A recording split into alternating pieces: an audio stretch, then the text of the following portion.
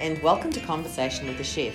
I'm Jo Ritty and I love sharing with you the conversations I get to have with talented and passionate chefs. It's the backstory, if you will, to the food they're putting up. Today's chat is with Jeremy Raven at Drumplings. Drumplings is one of those places where you walk in and the dining space is cool, kind of edgy. You already know that the food's going to be delicious because, well, cheeseburger dumplings, how could they not be? Then you walk out the back and it's all artificial grass and street art and basically an oasis of courtyard chic in the middle of the city. I sat down with Jeremy, the magician behind the intriguing dumplings, and it seemed right that he sat against the painted wall so that it looked as though a butterfly had alighted on his shoulder. Jeremy exudes the delight he has in food, hospitality and travelling the world, and I had a lovely time talking to him.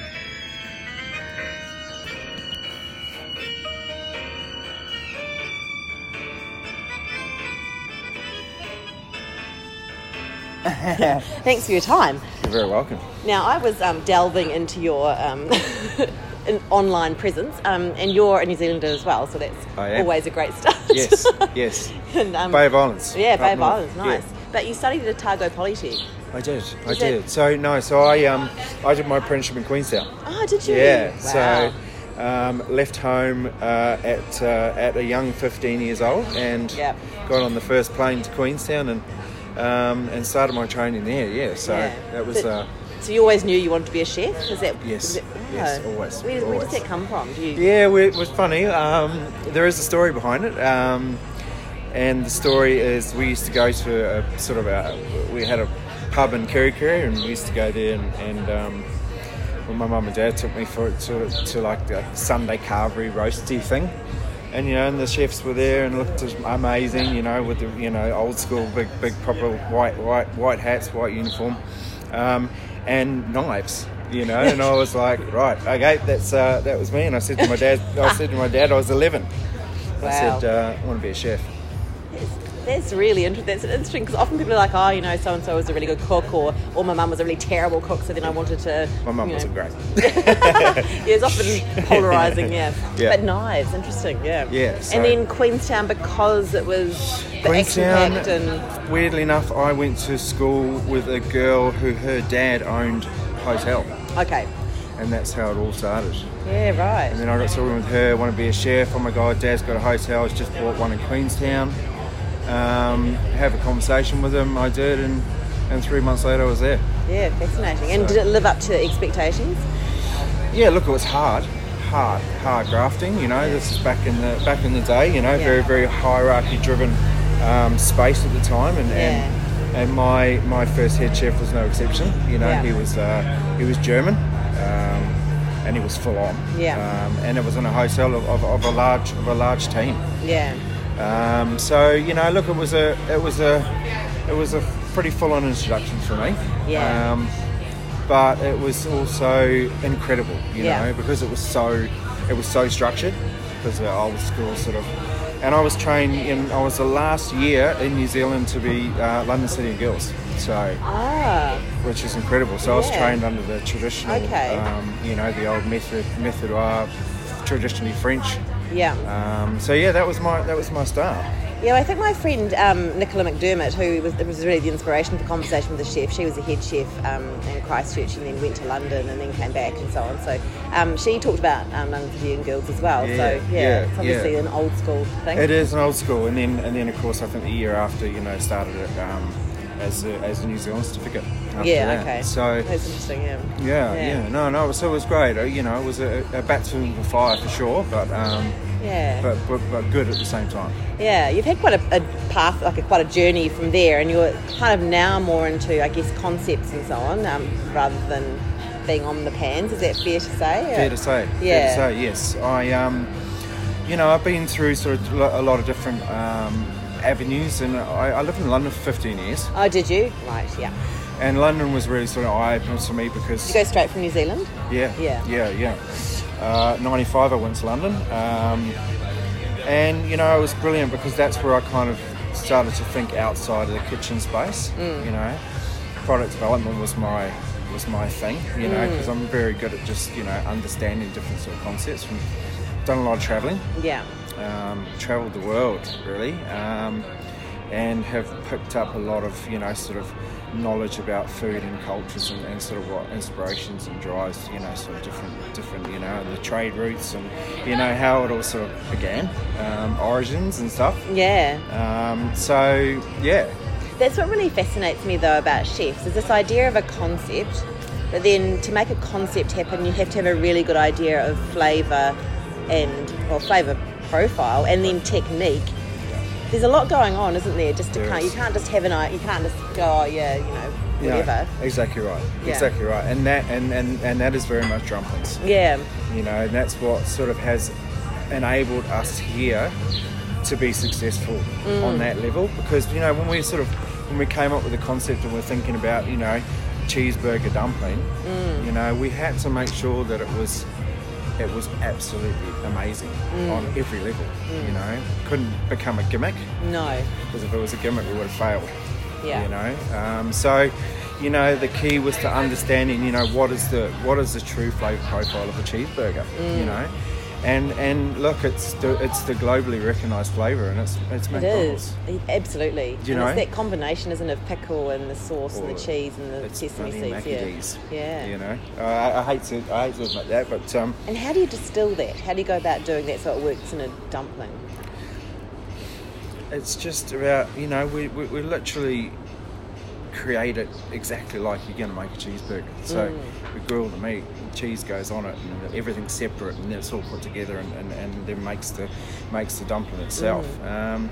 So look, again, you were absolutely right. It's flavour profile. It's about understanding and getting that mix right. But with all our dumplings are the same. So even the curry, the beef rendang, traditional flavours and. And that's why they've been a very, very standout product. Yeah, I hear a lot of people talking about them. Yeah, they are. Look at it. We have a great following already. We're only a year and a half old as a business, so we're still very, very young in the market, I guess. But we're definitely on the cusp of something quite large, I think. Here. Yeah. And we want to take the business to the next level. We want to roll it out as a brand. Won't probably be this model that you see here, but be much more a grab and go, and that's where it began. Yeah. It began as a sort of quick turnaround, quick service product. So yeah, that's kind of where we're heading. Do you think when you were first starting off, would you ever imagine this is what you'd be doing as a chef? Or No. You probably couldn't imagine, because back in the 90s or into the 80s, it's hard to imagine where food would go. That's a very, very, very good point. No, I would never have thought this. I was... when I began, I probably my vision would have been, I'd be working in Michelin star type. Yeah. That was kind of where my direction was heading. Yeah. We in all the restaurants, my initial restaurants, I worked with Graham Brooks in Auckland, you say number 5, and so I've worked with some pretty serious chefs.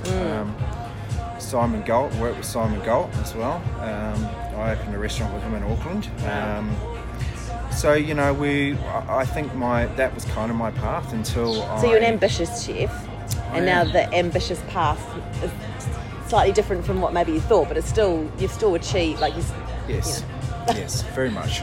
And which is obviously true. doing really well. Yeah. Yeah. So that's interesting. And then, and the restaurants you're working in London, were they sort of Michelin star or hotels? No, or? that's I guess is where it started. I started to make that split. Yeah. I worked in a restaurant called the Boulevard. It was in Covent Garden, and I worked there for nearly 6 years. It's pretty good going, isn't it, for chefs to stay? Very good going. It totally, it was a mad job too. It took a lot of my, a lot of my soul into that position. It was 6 years of hard. It was a big restaurant, 250 seater. Brasserie in the middle of Covent Garden. It was super busy, 500 covers a day sort of thing, and it was just relentless. But and that's also when I started looking outside of going, I can't do this for the rest of my life. Right. Yeah. And that was really the key, and that was where it all changed. And then lucky I got an opportunity to do product development for a brand. Yeah. Amazing. Yeah. I mean, obviously I'm not a chef, so I wouldn't know, but I was going to say, I wouldn't even know where do you begin? So where do you begin? Obviously with a cheeseburger dumpling idea, you're thinking, how do I distill that? How do I capture that flavour? But, you know, for other products, you know, where do you begin?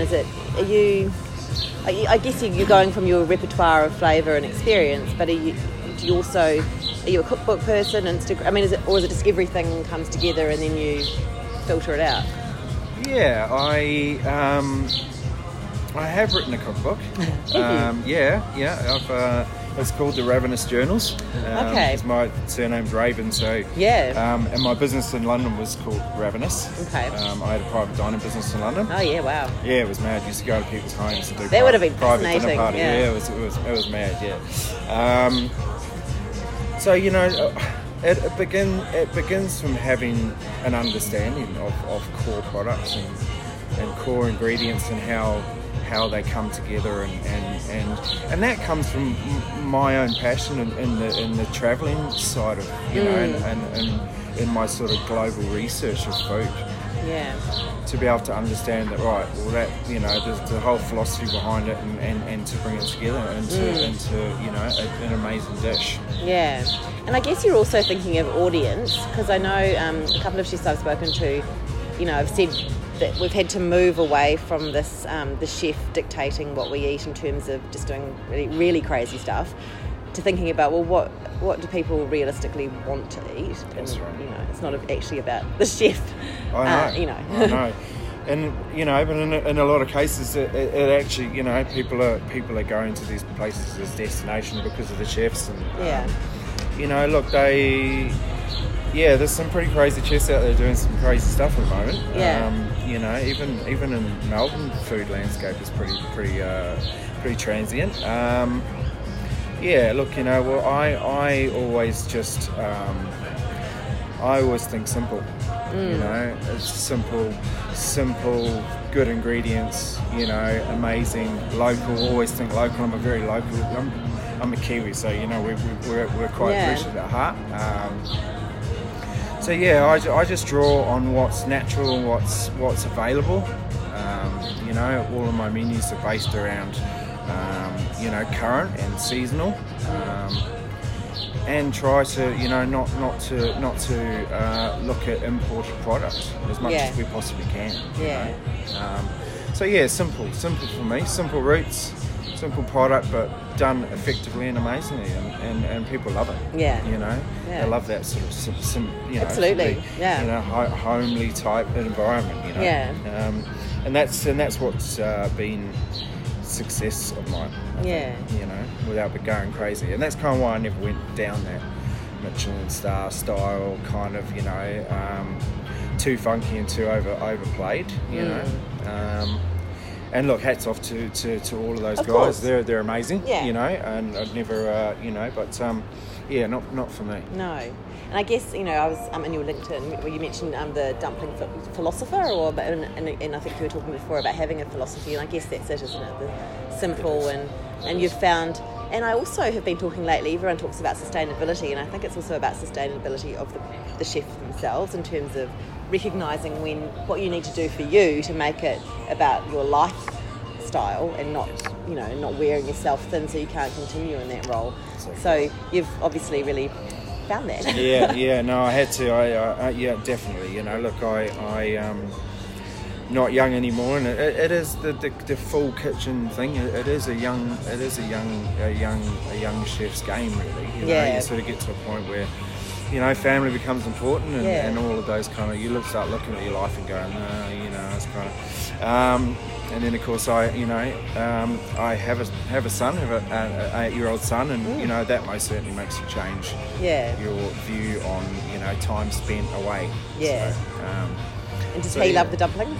Oh my God, he's my biggest fan. Yeah, of course he is. He is, no, awesome. He is. He's brilliant. Yeah, he loves it. He loves coming here. Loves you know, being part of the environment. Yeah, well, you'd be a very cool dad. Yeah. And so what would be your advice for young people wanting to get into the industry at this stage? Oh, look, absolutely. You know, I just to be ready for some very, very hard work, because it's hard graft, you know. But be open to you know, thinking outside the box. You know, the generations coming through now, you know, they are a very different beast now, you know, the kids of the current. But you know, we've got a great little team here, and they are sort of made up of very much of that younger crew, and you know, and just to be open to learn, you know, just learn and take it in, but also embrace it and find your own path. You know, find what the focus will be for you in the future. And I did that early, so I was quite lucky. You know, I wasn't one that just sort of just, you know, went around in circles for too long. So that would be my advice. Good advice. But work hard. Yes.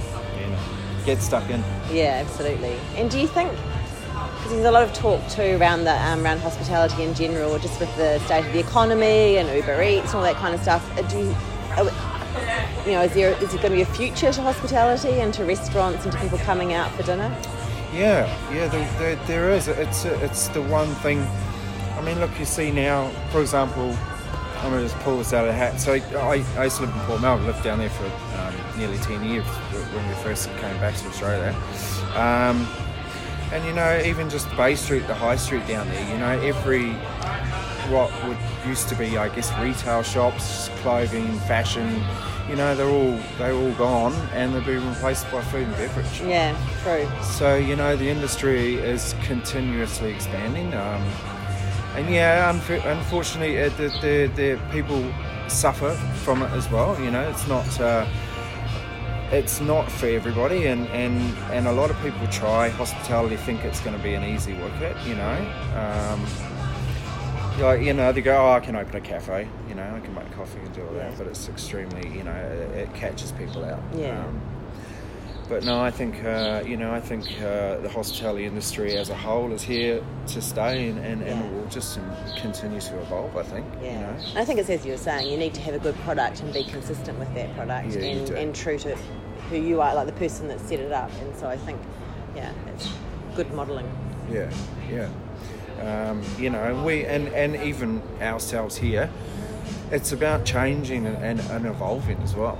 Continuously, you know, can never be complacent. You can never sit still. You know, you have to keep it going. Have to keep it moving and exciting for your customers. You know, even for your, you know, your regulars and new people that come in. You know, and that's what we've had to have done. We had to do that here. You know, because when we first opened, we almost had it wrong. You know, the presentation of the model and how, you know, we kind of treated this side as what the grab and go model was going to be. Okay. And it really, you know, we had to just go, wow, no, not working, and change quickly. You know? So, and we still are. You know, we still are. We'll never stop evolving. And Dion is incredible with his, his focus on branding as well. And that's been our success. You know, we're tapped into the social world, you know, and we make everything look amazing. And, you know, everyone just takes photo of everything all the time. So it's brilliant. Yeah. You know, and, you know, we know that millennials are our customers. So, you know, we give it back to them. Yeah. Cool. It's important. Thank you. I think that's plenty. Thanks very much. Amazing, Jay. Thank you very much.